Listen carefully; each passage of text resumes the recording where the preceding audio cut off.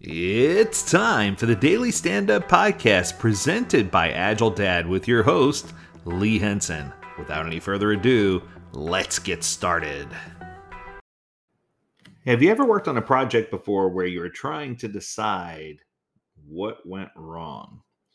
And you know that the old proverbial phrase, heads are going to roll and that things are going to go bad or whatever the case may be. One of the things that I've found is that when this happens, many organizations really struggle or suffer with what they need to do from a leadership perspective and who's going to be held accountable for these actions. I often hear somebody's going to lose their job over this, is another quote. And my question for you is from a leadership perspective, what is the right approach for this? While there should be some level of accountability, does that mean that that level of accountability is going to be held on one individual, and that one individual is just going to be the fall person for that particular problem?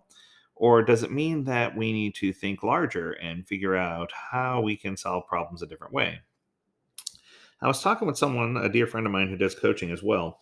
And one of the things that she told me is that when it comes to leadership, she says good leaders, strong leaders, focus on what happened, not on who's responsible for what happened. And I thought about that for a second. I let it sink in. What the problem is, while it's so important, and why it happened, and how we can prevent it from happening again. All those questions are way more important than who, but who has to play into it somewhere too.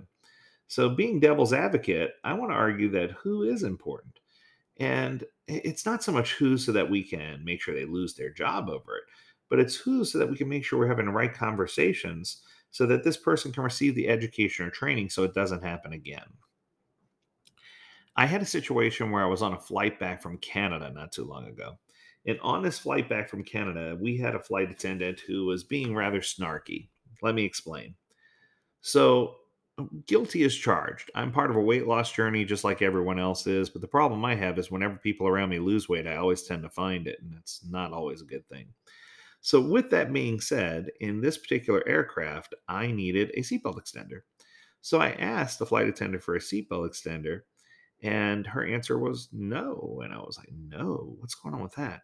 And she explained that because I was sitting in the emergency exit row, that they could not give me one. And I thought to myself, I'm like, that's just the strangest thing I've ever heard. I've never had a problem getting a seatbelt extender in the past. And she walked off, and I wholeheartedly thought she was joking and that she was going to go get one and bring it back. I thought it was just one of those kind of things. So she does come back.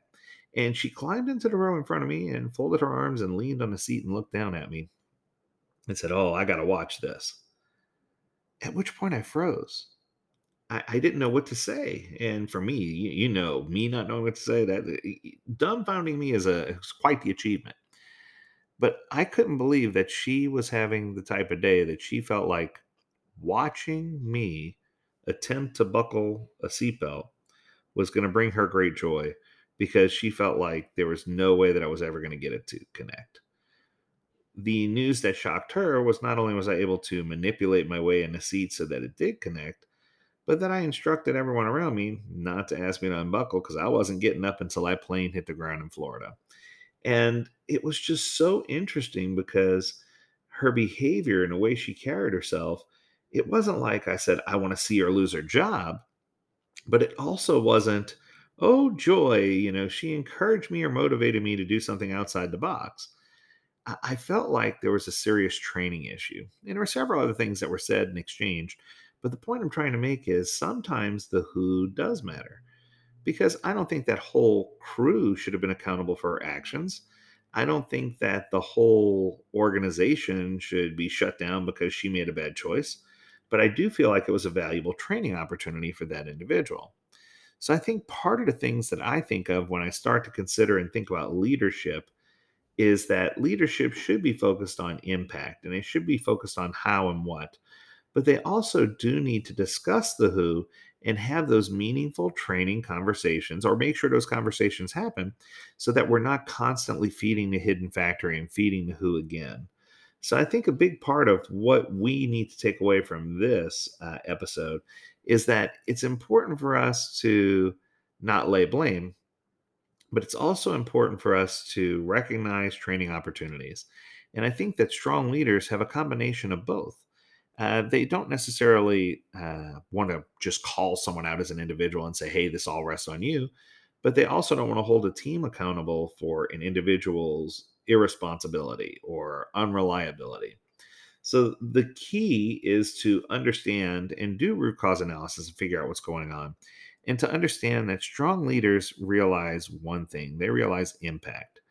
And they ask that question: what impact is this going to have if I confront a single individual? What impact is it going to have if I hold a team completely accountable instead of that individual?